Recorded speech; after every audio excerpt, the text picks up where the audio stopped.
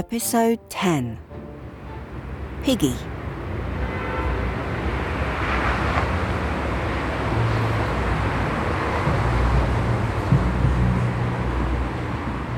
A human shape embellishes the gravel-lumpy concrete cuboids that decorate the police station forecourt. The gathering darkness begins its nightly battle with the artificial lights, and Elle's figure is painted in solid grey. She sits round-shouldered and peeps from under bulging eyelids at the swishing glass doors. The air is unseasonably humid, clammy almost. The scene is set. We're ready then? For a reunion, are we? The warm air from the door whoosh tickles Elle's face and she raises her chin. First out, a tall man in a dark suit on the phone. She's out, yep. Eyewitness corroboration and we'll wait for the autopsy. No need at the moment, not without further evidence. It's still possible. Likely, even. You did well to secure it. Indeed. All right, I'll keep you informed. He trots away. Behind him, his client steps out and pauses. She looks relieved to be in the evening air. Elle allows herself a slight stretch of the lips, a little sparkle. Charity stops and stares, then smiles, her long hair flying in the warm air. All right? Hey, yeah.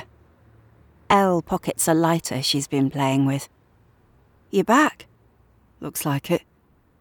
Good. Yeah. How did you know? Just come out myself. Really?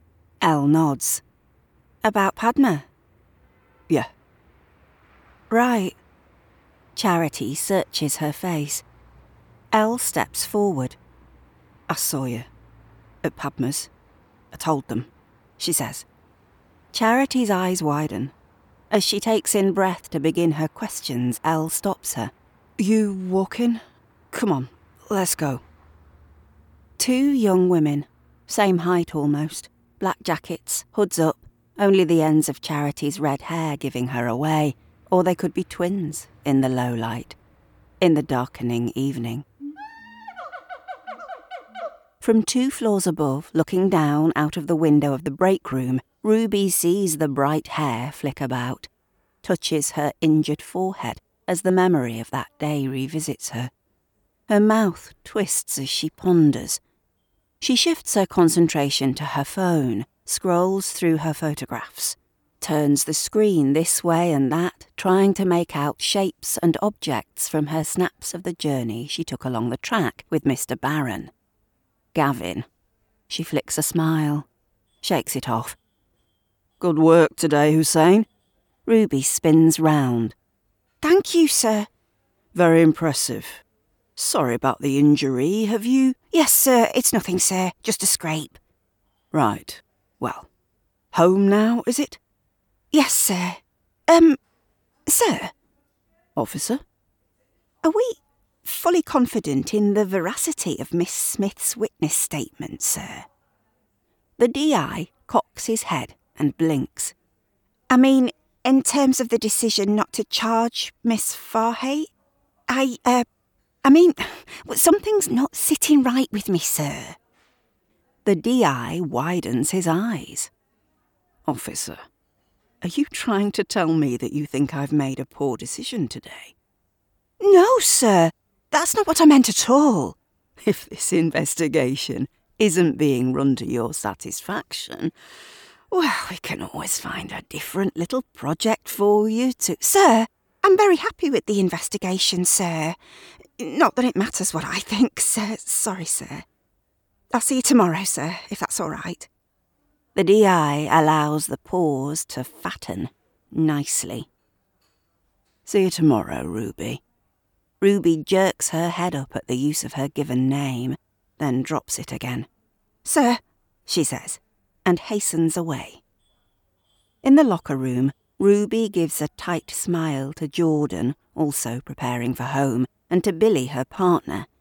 She turns back to her locker. She's decided all over again that she can't trust either of them, not really. They each tower over her. She thinks again that perhaps this isn't the right path she's on. It's not that she's bad at policing. She's just not brilliant at being part of the actual police. Sat in her little car in the car park, she scrolls through her photos again, shakes her head as she does, lingers on an odd close-up of part of Gavin's head and his hand holding that old hospital ID tag. She can just see the end of the date, presumably the date of birth, 2004. Her eyes focus again on Gavin. There was something he wasn't telling her.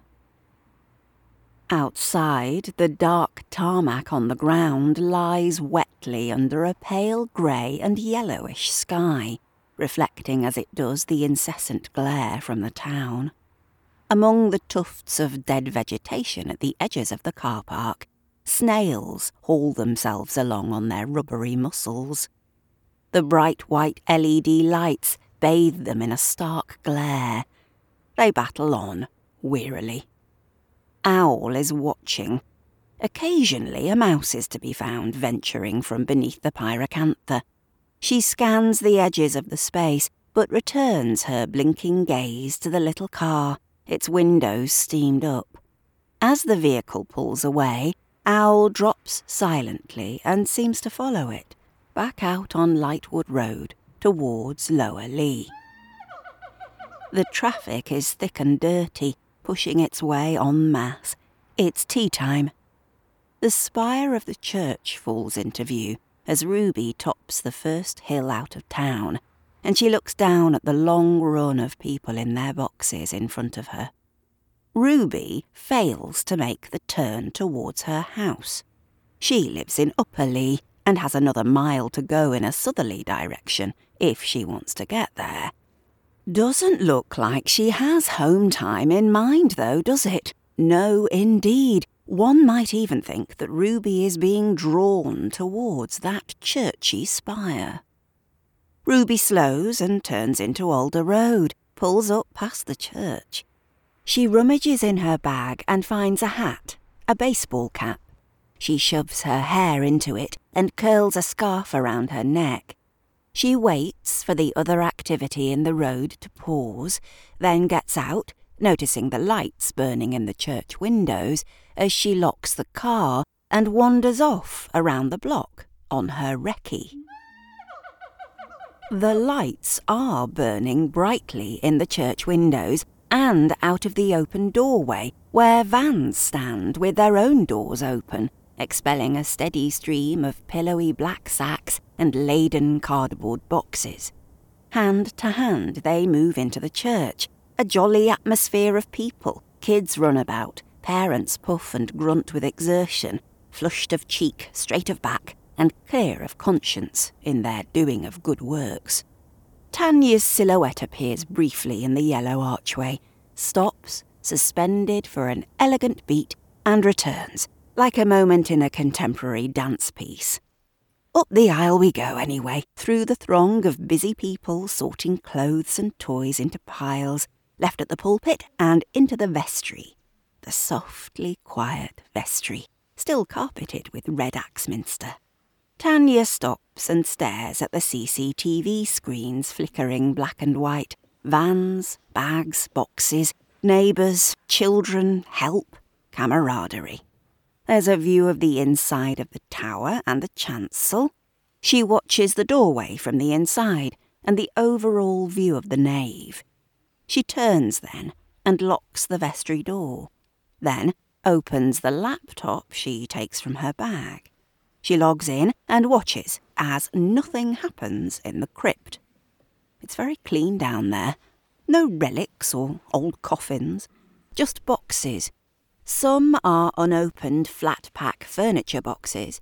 Some have been taped closed, obviously having been used to transport something or other.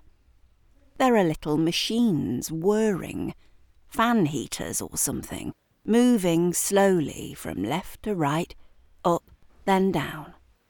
She shuts it again. The dust floats. She looks around and contemplates her surroundings, her place in them. The church has been central to her life. She picks up a solid-looking pen, walks over to the wood-panelled wall, touches the inked tip to the wood grain, presses. She has to press hard, but the wood yields eventually. She keeps pressing, pulls the indentation down to make a stroke, works it so it's a proper groove, concentrates like an 8-year-old at their school mid-afternoon as the class gets on with their work. Voices approach, and she clicks it away and waits for Lance to knock. Lance doesn't knock. He tries the door. Tanya's face betrays utter hatred. There's a rapid knock then, and after a beat, she takes herself forward to unlock the door.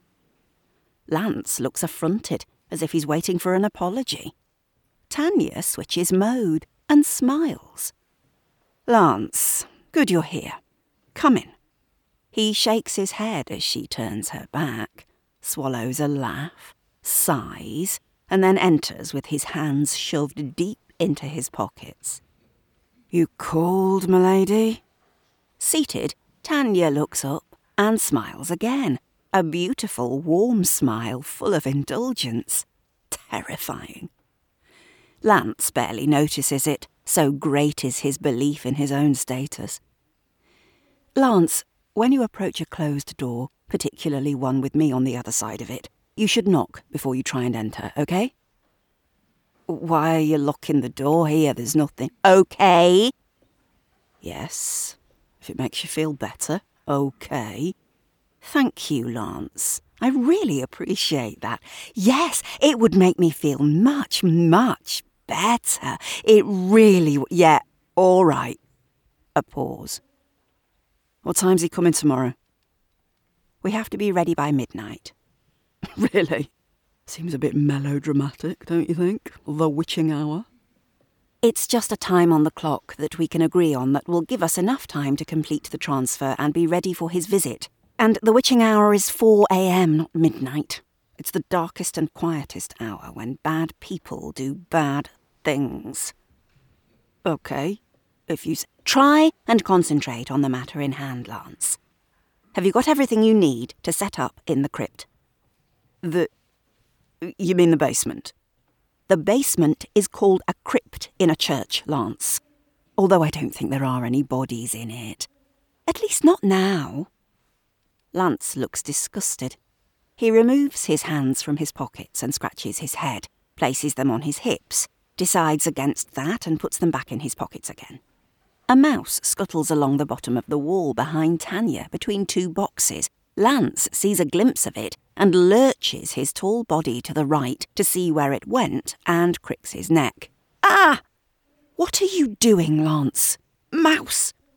"You saw a mouse?" "Yes, no doubt there will be vermin. I have a company coming to set traps in the morning." "Have you got all the hardware, equipment, etc. that you need?" He says, nodding painfully, rubbing his neck. "So you only need to bring the devices and the product over?" Yeah, it's simple. As long as we're not held up, it'll be straightforward." "Good. That's good news." "Right. Couldn't you have asked me that on the phone?" "There it is again." He thrusts an arm out and points rigidly towards the corner of the room. "Thank you for the mouse location service, Lance. Don't you mind them scuttling around your feet? I was expecting you to bring Charity here, Lance. Did you go to the police station to collect her like I asked you to?" "Yeah, of course." "Well, is she here?" "No." "Why not?" "She wanted to walk." "Did she? Right, okay. Has she gone home?" "I don't know." Tanya watches him. Lance is concentrating on the possible whereabouts of the mouse. She draws in a breath and smiles. "Okay, Lance, that'll be all. I'll see you here tomorrow night." Tanya picks up her phone and hovers a finger while she waits for Lance to go. "What? Oh, yeah, right, okay." He turns, eyes peeled for Mickey. Then the little rodent shoots out from between some boxes and runs in front of him. He screeches and starts stamping about, crushing the mouse against the skirting board with a growl. Gotcha, you nasty little shit. Tanya watches with distaste. There you go, says Lance, smug. Wonderful, thank you. Where are you going? Huh? Don't leave it there, Lance. Take it away. I haven't got any gloves.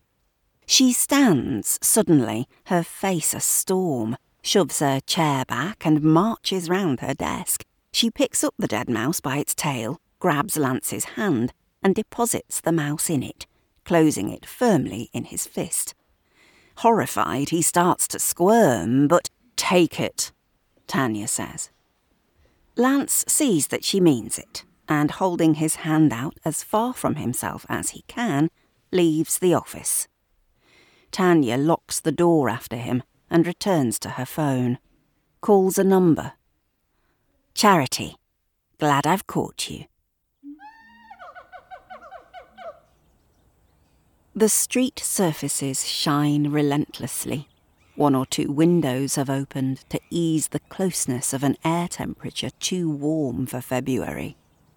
There's Ruby at the entranceway between the Leigh Community Garden and that bit of rough land, standing, gazing along the track. It's very dark. Usually it would be lit, wouldn't it? She allows her eyes to adjust so she can see adequately without having to light a torch. Settles into the place, listens, takes notice of her surroundings, the smells, the shadows, the sounds, all of it. Maps it in her bright mind. It's busy, the land around the track, she realises, teeming with life. It's noisy with it.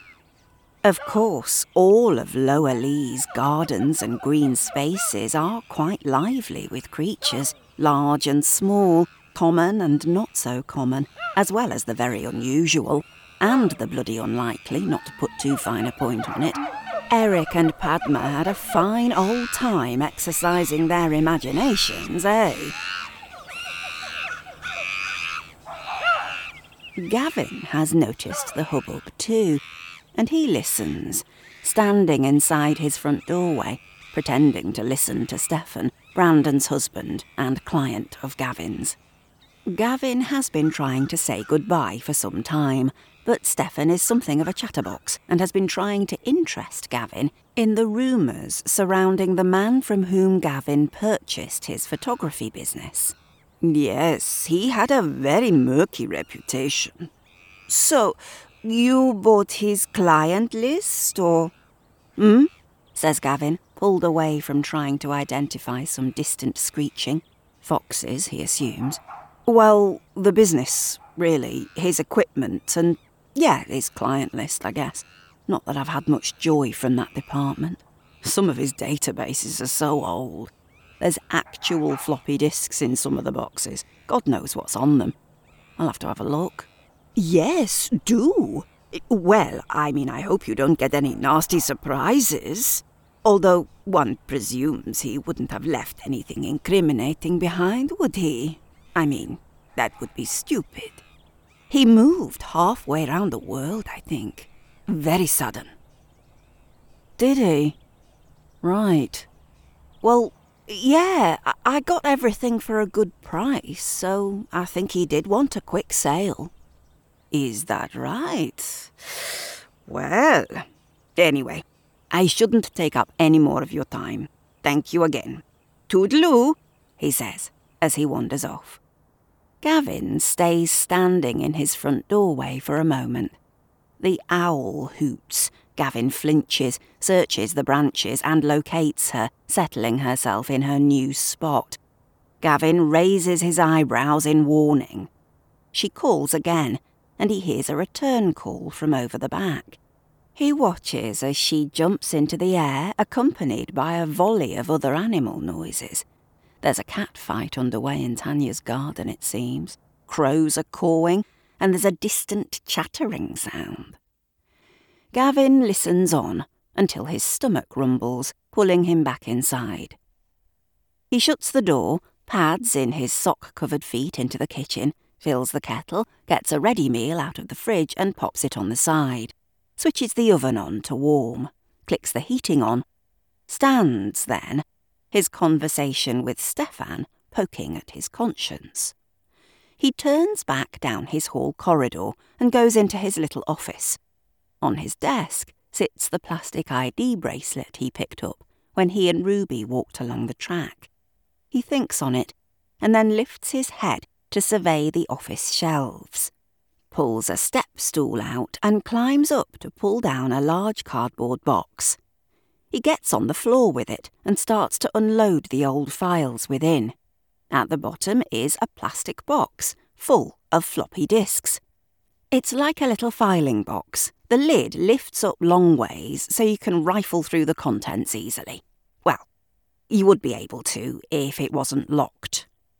Gavin pulls everything else out of the box, but there are no keys there. He returns to the kitchen and washes his dusty hands, pops his dinner in the oven, sets the timer, makes a cup of tea and takes it back to his office. He looks like he's planning a rummage. Yes, look, he's rolling his sleeves up and he's struck the hands on hips where do I start pose. There's shouting in the distance now. A scream. Kids, probably. He checks his phone for messages, but there's nothing. He mutters Eric's name and shakes his head, frowning at his new friend's silence.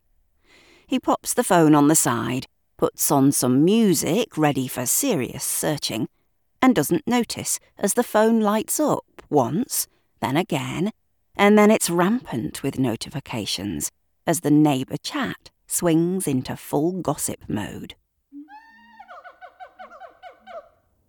Eric is hiding still. You can see the vague flash of light from his bedroom as the television plays on.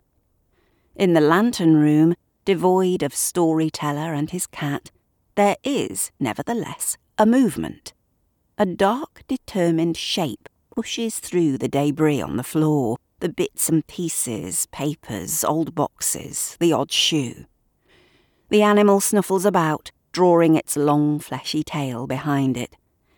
The owl has taken perch outside and she watches, catches the rodent's glinting red eye for a moment. The rat removes itself from its predator's eyeline. Owl is gratified that it is observing the hierarchy, although she knows she'd struggle to lift him even if she did make a kill. He's an enormo rat, she thinks, blinking. There are more of them, actually, she realises. More big ones, small ones, ones that are scratty and scruffy, ones that look sleek and healthy. The lantern door is firmly closed. It usually gapes slightly ajar. Doors in Lightwood Hall don't fit their frames, apart from the plastic one round the side. Eric must have locked it. The rats have taken over Eric's storytelling place, while he lies low in his old bedroom. They seem emboldened by Eric's absence, by his palpable fear, no doubt. Confident they are in their number, and in the strength of those fearless soldier rats populating the mob. Another shout goes up outside, and the rats still.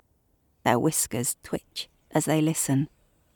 Owl jumps and soars towards the noise, floats over the dark track, and fixes her gaze on two figures trying to extract themselves from the undergrowth, it seems, clinging to each other in terror. She swoops lower, and one of the people, they're only young, 2 teenagers, sees her and ducks with a gasp and a swear. She circles again and hears a rumbling snort of a noise. Yes, there is snorting, growly snorting.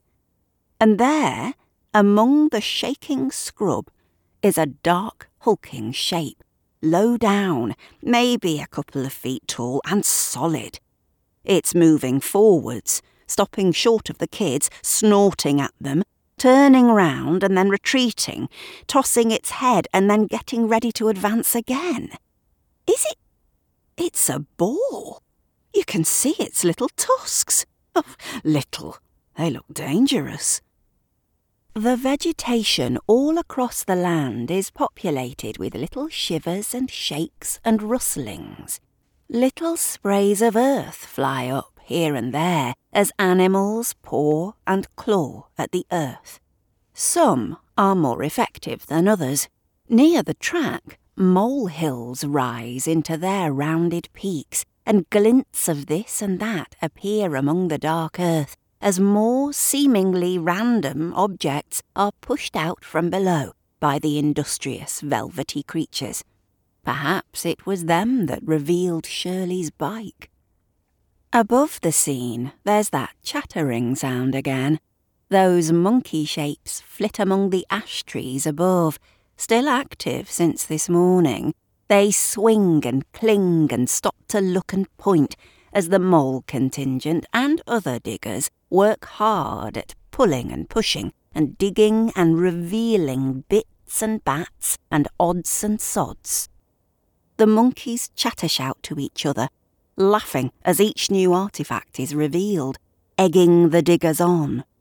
The boar expels a great puff of steam as it blows another snort from its snout and stamps and draws its hoof on the ground with purpose. The tree dwellers raise a great cacophony in support of it, which is taken up by the whole population of the old dark track. The young man, Caden, suddenly decides to take action. Against the wishes of his companion, it looks like. He throws off her grip, though, and steps forward quickly, opening his coat and shouting. And it does the trick. The boar is surprised, convinced something large and scary is coming at it, and it retreats. Then it advances again. Oh dear. Oh, hang on. Of course. Here's Ruby Hussein. Ruby has been advancing slowly and quietly and finishes her murmured phone call as she reaches the couple. We need armed response. OK, thanks, will do. She stows her phone. Hey, she whispers. Guys, over here. Stay back! There's a massive angry pig! Shh, quiet. I know I've seen it. Listen to me. My name's Ruby Hussein and I'm a police officer. Help is on the way. I think the pig is acting defensively, so you don't want to threaten it. Stand still and stay really quiet. And when it retreats again, back away towards me very slowly. Don't shout and don't move towards it. Caden! Oh, God, says Ruby. Oh, it's me mum, says Caden quietly. Where are you? The woman switches on her phone torch and sweeps it across the track, eliciting another swell of animal sounds. Switch that off, hisses Ruby, and stay where you are. I'm a police officer. I've called for help. You need to stay quiet and stay there. What? My son is there. I know. I can see them. Please switch off the light and stay quiet. She does. Nice firm instructions there from Ruby. She's doing well. The animals quieten, and Ruby settles her concentration back into her environment and on the frightened youngsters. Their faces are wide-eyed and bloodless. She can see them shaking. The boar is under cover, so Ruby gestures and they slowly start to walk towards her, half-turned to keep an eye on the animal. In the distance there are sirens, and the blue lights start to glint. Ruby watches the brush for signs of porcine intent. The teenagers start moving a little faster, reach Ruby, and once past her they run. She closes her eyes as she expects the noise to bring the animal out. But the undergrowth stays quiet. As the kids reach Caden's mother and stand waiting for Ruby to follow them, there seems to be a faint chiming sound. Ruby doesn't follow them. She centres herself again settles back into the place she's been studying for the past half an hour. She lets the tinkling chimes fill her ears as she sweeps her gaze back across the dark ground. Her eye lights on another figure. 2 figures, right at the other end of the track. Mere silhouettes, really, but Ruby recognises them. Shirley and her small dog. Seems Shirley's been soaking up the scene too. Utterly still she is, just inside the wall that marks the ginnel. Reg is sat by her, scenting the air. The 2 women stare at each other. Does Ruby raise her chin ever so slightly? Shirley doesn't blink. Poker face. Officer Hussein. A voice behind her. She turns and sees Matthew. She likes Matthew, and she gives him a raise of the eyebrows and a "can you believe it" smile. She's about to begin her own retreat when there comes a sudden yappy barking right behind Matthew. It's Mick's dog, straining forward on its leash. Mick is shouting at it to stop barking and come back, and oh, such a noise they both make. This time, the animal orchestra really goes for it. Bass, treble, percussion, it's like last night of the proms without the patriotism. The boar bellows out in distress, and then loses it, charging straight towards the intruders, past Ruby, who it seems has been subsumed into the environment and is beneath the notice of the fanged porky monster. It's single-minded in its attack, and faster than you'd expect. Matthew doesn't stand a chance, as the boar charges straight into his legs and knocks him over, the poor man. Ruby shouts at everyone to move out of its path. The kids and Caden's mum are hiding behind a tree, and there's a gaggle of others, including Kat and Sally, looking on from the community garden, who stand back, hiding behind sheds and benches and whatever they can find, as the boar seems to become dazed and trots past the onlookers, veers off the track and onto Rowan Drive. Out it goes onto Hawthorne, trotting around haphazardly, before it seems to make a decision, and starts running up Hawthorne Road, leaving behind it the chilling howl of the gored police officer. The other animals have ceased their noise to allow his voice its horrific solo. Another police car arrives on Rowan in the wake of the attack, along with a police van emitting armed officers. Ruby can be heard calling for an ambulance as Matthew writhes in bloody agony, his trousers slashed to reveal a hot mess of wrought flesh. And is that... Yes, that's a flash of bone there. Told you those tusks were dangerous. Ruby stands up, her attention trained on the undergrowth in case of other danger, ready to protect Matthew, and sees that Shirley has gone. Ruby casts her eyes about for her, but it's like she's been beamed back up to the mothership. No trace. The animals slowly begin to set up their noise again.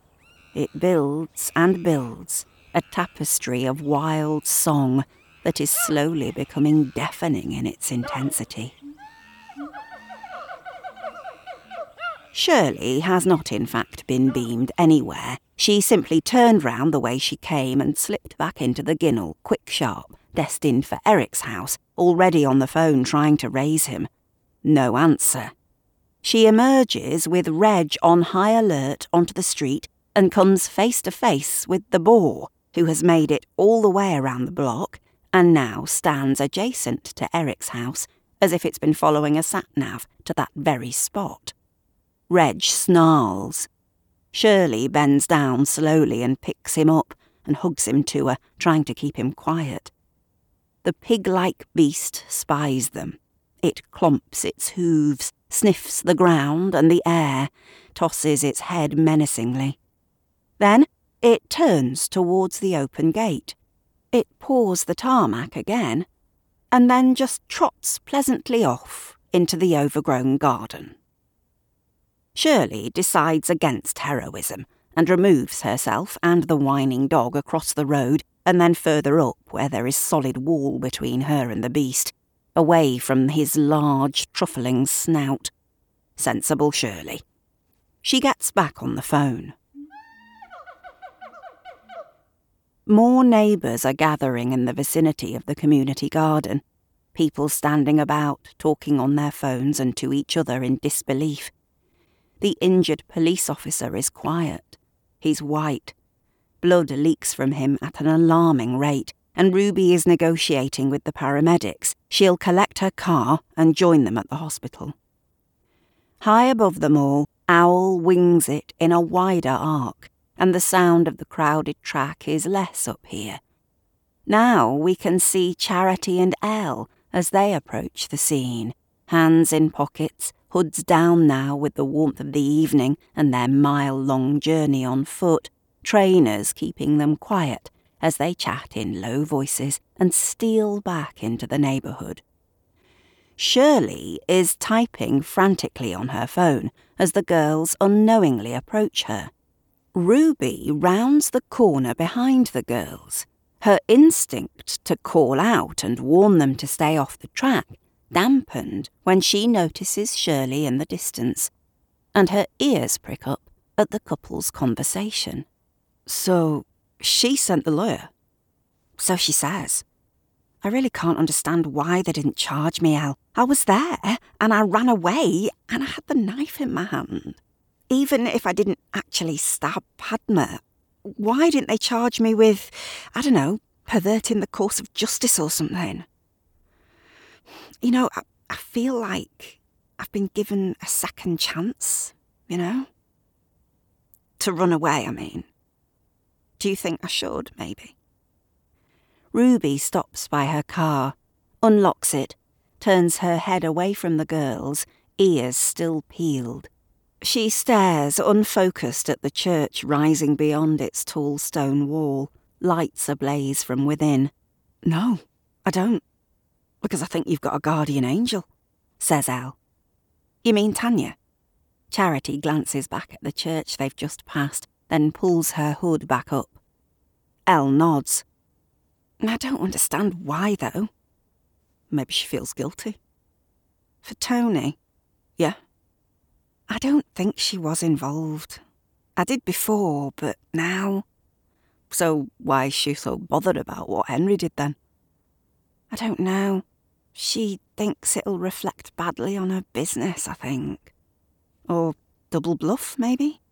She hates his mum, too. She shrugs. That detective is sussy. He might be working with her. You think? Could be. But maybe I'm fantasising.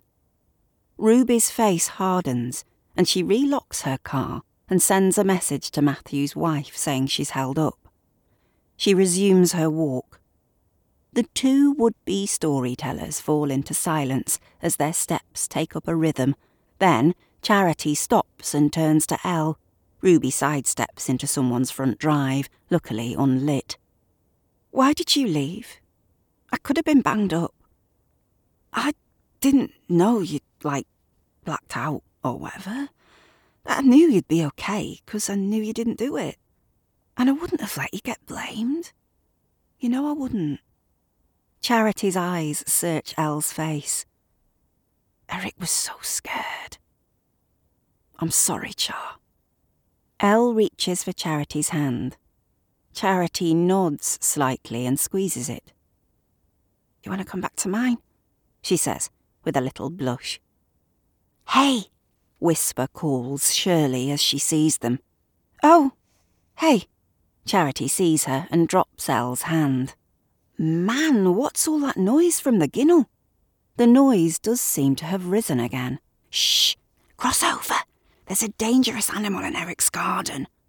The noise is from the track, says Shirley, as they meet over the other side of the road. Elle raises her eyebrows. Is it? Right. Shit. Gavin is eating his Singapore noodles for one straight out of the pot. He's sat in his office in his desk chair. He chews and thinks. Where would it be? He chews and frowns, gazes and chews. He could just smash the thing open. He stabs at his noodles, spears a prawn, stops, prawn hovering on fork. Has he remembered? Is something tapping at his memory? Oh, no, he's noticed the WhatsApp group messages. One's just pinged. Shirl. He rejects the prawn, reads the note, quickly scrolls through the neighbour's conversation. A boar? A boar? Ripped a policeman's leg off nearly. And Ruby, what's she do? Is Ruby okay? Ruby's okay. Shirley expands. Your little friend, the policewoman, was a hero, rescuing Caden and Alicia from a goring. She was in her civvies. Didn't know she lived round here, Gavin. Anyway, the boar is now in Eric's garden, but I can't raise him on the phone, and I'm not going in on my own. I've told Kat to go and tell the police on Rowan and get them round. But we should try and get to Eric, so can you come over here? Or shall we let the little girl in blue sort it out now? Would that suit you, Bet? Gavin stares. This is not like Shirley. The rambling, the acid tone, the long text message. I didn't mean to send that, it wasn't finished. Gavin tries calling Shirley. It goes to voicemail. He rings Eric. No answer. He tries Shirley again. He sighs and goes and puts his shoes on. The girls are here, outside Eric's. Can you come? Gavin reads the message and sends a thumbs up. He's annoyed. He's not usually annoyed with Shirley. His brain ticks for a moment, but then sparks, and he reaches for his jacket. Brandon is pouring wine in his small but brightly coloured front room. He's listening to Stefan telling him about his portrait session with Gavin and waffling on about the photographer from whom Gavin bought his business. Or, well, bits of it. All very strange, really, because there were rumours, does Brandon remember? He was always round Lance's house or in the pub with Tony. Brandon is nodding, but has seen the notifications on his phone, goes to pick it up, and then notices the television, which is muted, what looks like the Leigh Community Garden, and... Is that Caden Wright? And Alicia, who played the third witch in Macbeth last year. He grabs the remote control and increases the volume. Brandon, that's really rude. Shh! Look! Stefan turns, drops his jaw. There's monkeys in there, and I don't know, man, it was like the Serengeti or something. And this massive angry pig with big tusks. It attacked that policeman. It was protecting its young or something. I don't know. We were just chatting on the bench in there and we didn't see it because the lights were all off for some reason, so we could only hear these mad monster noises. But, well, anyway, yeah, the animals was really going for it, weren't they? It was mad. That policewoman saved us. I don't know who she is, but she's like David Attenborough and Vicky McClure rolled into one. Well impressive, says Alicia. What is also impressive is the speed at which the local evening news have got a camera on scene. But of course that will be Helen Markham, who lives at number 21. Brandon stops and shakes his head. Why am I watching this on the telly? It's on our own street. Come on. And he's suddenly back in his big bright coat, keys in hand. Stefan is still holding out his wine glass, hoping for a refill. Oh, right. Yes, hang on, I'm coming, he mutters. Outside, it's like a football match is about to start. The crowds walking down the road, sure of their destination. Down the hill they march, and among them, Brandon and Stefan realise that it's the second time in 3 days they're storming it down Hawthorne to find out what awful thing has happened in their usually quiet neighbourhood.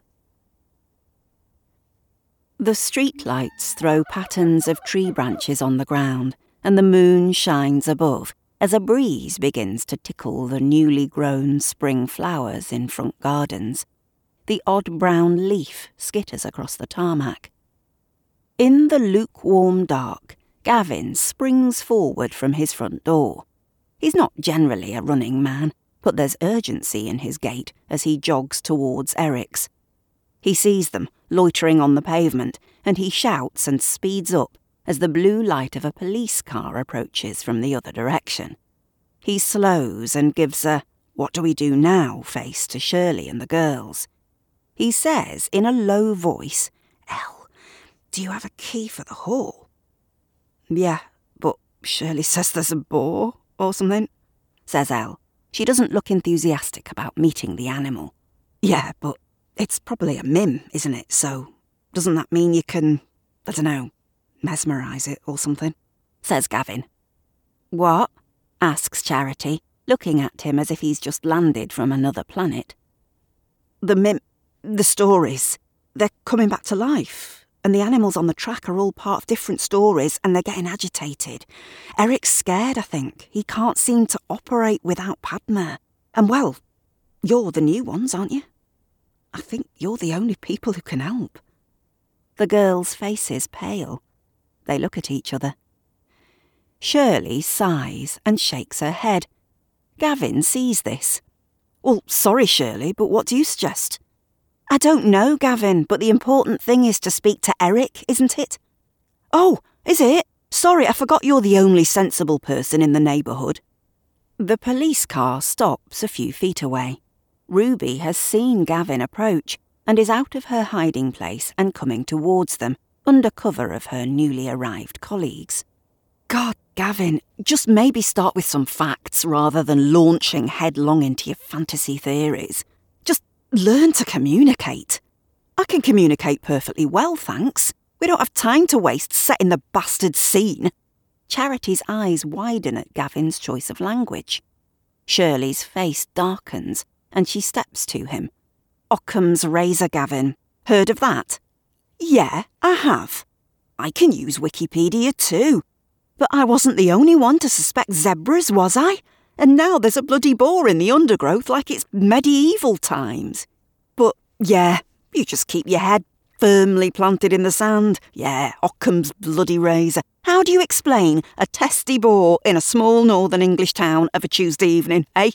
It could have escaped from a zoo," Shirley interjects, poorly, because Gavin is not for stopping. "And if you think my theories are so bloody unlikely, why did you spend a whole evening giving me the impression of having a genuine conversation with me about this? Were you just humouring me?" "No, of course I wasn't. It's a goddamn mim, Shirley. You know it is." Gavin looks like he might cry. Shirley stares at him. Reg is confused. "You told me about the bike." "What bike?" asks Elle. "Mr. Barron?"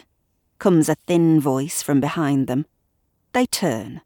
"I'll deal with this, Officer Hussein," says a tall policeman with a ruddy complexion, stepping forward heavily. Ruby smiles encouragingly at Gavin from behind him. "It's in there," says Shirley impetuously, pointing over the wall. "Right, can you move further along, please, away from the gate entry?" "There's someone in the house," says Gavin firmly, glaring at Shirley. "We need to warn him not to come out." "Have you tried calling him?" asks Ruby. "Officer, I'll deal with this." He's as large as a tree, this police person. He offers the palm of his hand mid-air to Ruby and turns back. "Have you tried calling him?" "Yes," say Shirley and Gavin together. "I'll send him a text message," says Gavin. "I've left a voicemail already." "I'll send him a text message," says Gavin, with eyes like flint. He is not happy, is Gavin. "Yes, please, sir, if you could, and then we'll need to take his phone number. Constable, can you locate the loudspeaker, please? And can the rest of you please move back?" The policeman ushers them further up the road away from all the garden exits and speaks into his radio with updates and questions and general damage-limiting stuff, just as more police vehicles draw up in the road, forming a block to the traffic. Gavin looks up towards the lantern room in the hall. It's dark. There's only a faint orange glow from the second floor of the house.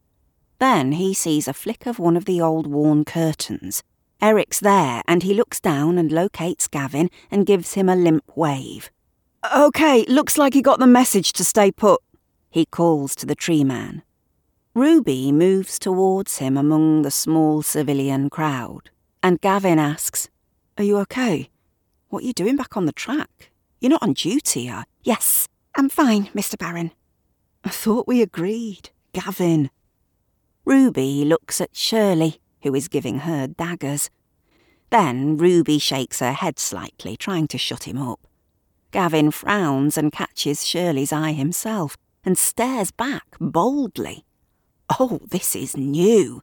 Gavin is no longer the underdog, it seems. He's quite angry. More police are unwinding crime scene tape across the road. 2 more vans draw up and armed police climb out. They've got guns, says Charity. Are they going to shoot it? Can't they just use a tranquilizer dart? It's too dangerous because it's dark and it's a difficult location. They need to be sure it goes down first time. They are very dangerous animals, explains Ruby. Gavin is on his tiptoes, peering over the wall and then up at Eric's window. Where's he gone? Gavin's phone beeps. He reads the message, glances at Ruby, satisfied her attention is with Charity, and leans towards Elle. He shows her the text. Her face pales, but she looks at him and then gives a slight incline of her head. They slope off together. Shirley's eyes burn into Gavin, who sets his jaw and communicates very effectively, purely through the use of his chin, that she should stay there and keep quiet. The pair hurry back up Alder and back down Hawthorne all the way to the bottom. They break into a trot as soon as they're out of sight of the others, and then they're running on along the big road and left up the Ginnel. They slow down and creep quietly along, keeping flat to the fence. They wait until there's a chance, and then they both shoot across the track. They're inside the perimeter of the police cordon, but remain unnoticed. Elle signals Gavin on, and she takes him to a small hole in the fence further up. They climb through and stand up carefully, slowly. The breeze has picked up, and the air is populated with swirling tree bits, some of which seem to glint in the blue revolving police lights. They try to see to the back of Eric's house, and there he is, standing on the terrace, his grey hair oscillating above his head at the mercy of the warm air currents.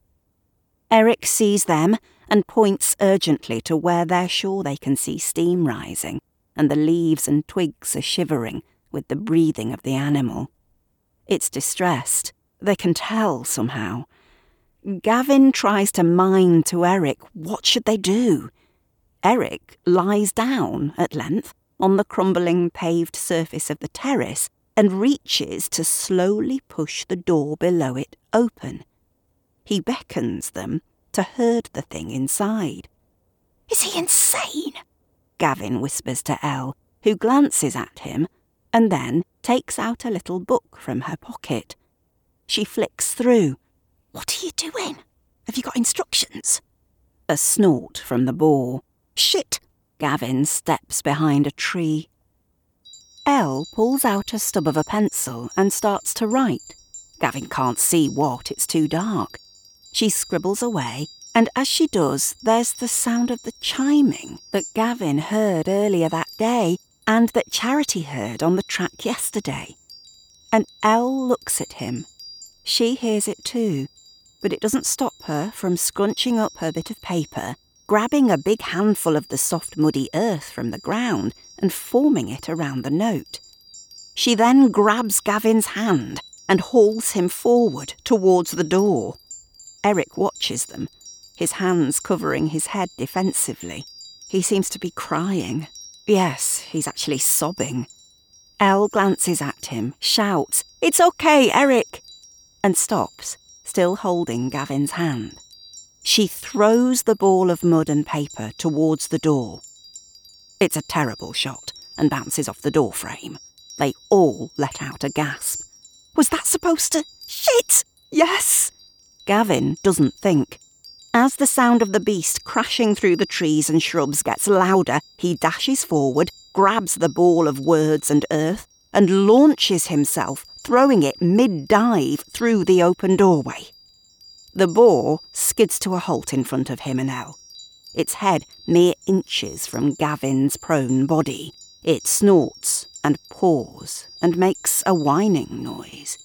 It sniffs at Gavin and shakes its big meaty head as if it's trying to shift unhelpful thoughts. Gavin is frozen rigid, eyes tight shut, as he feels the animal's breath on his face.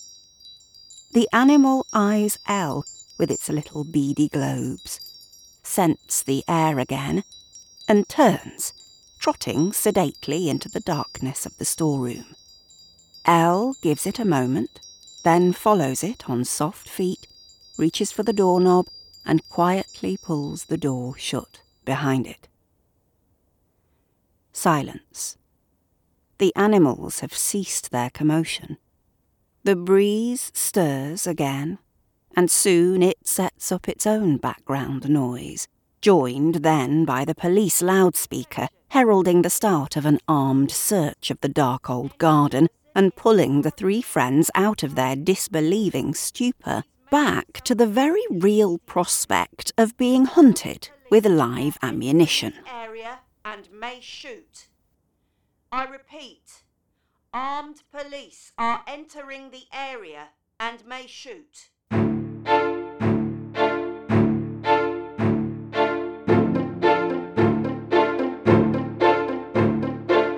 You have been listening to Low Light, written, performed and produced by Melanie Crawley for Crawley Voice Studio. Find out more at crawleyvoicestudio.com.